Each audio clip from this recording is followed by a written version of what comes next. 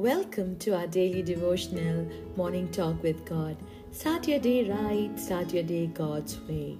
Today's scripture is from John chapter 3 verse 16.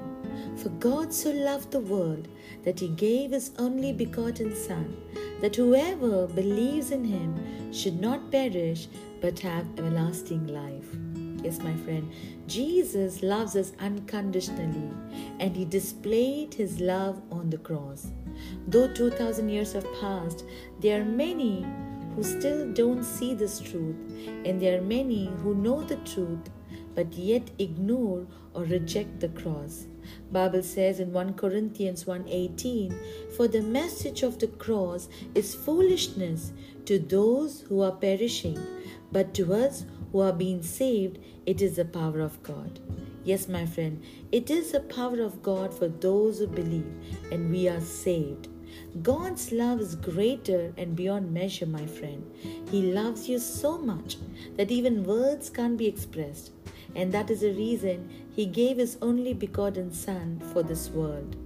And not only he died for our sins, but there is a greater promise in his love, that whoever believes in him shall not perish but have eternal life.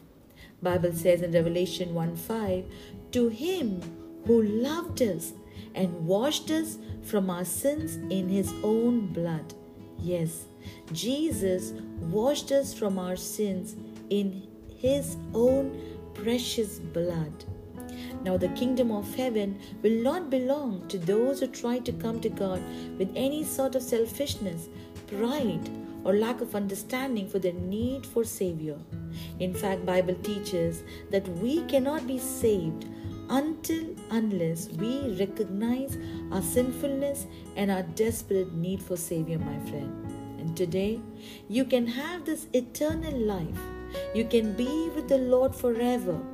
All you need to do is to believe and have faith in our Lord Jesus.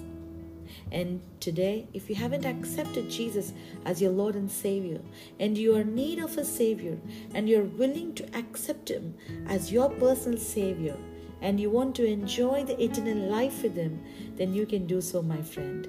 Believe in your heart and say this prayer. Dear God, I come to you in the name of Jesus. I admit that I am not right with you, and I want to be right with you. I ask you to forgive me of all my sins. The Bible says, if I confess with my mouth that Jesus is Lord and believe in my heart that God raised him from the dead, I will be saved. And I believe with my heart and I confess with my mouth that Jesus is the Lord and Savior of my life. Thank you for saving me. In Jesus' name I pray. Amen. If you prayed this prayer, my friend, for the first time, we would like to know. Email us or leave a comment. Thank you for listening to today's message. If you're blessed by this word, do share the good news with family and friends. Please subscribe, click the bell icon button to receive notifications. God bless you. Have a blessed day.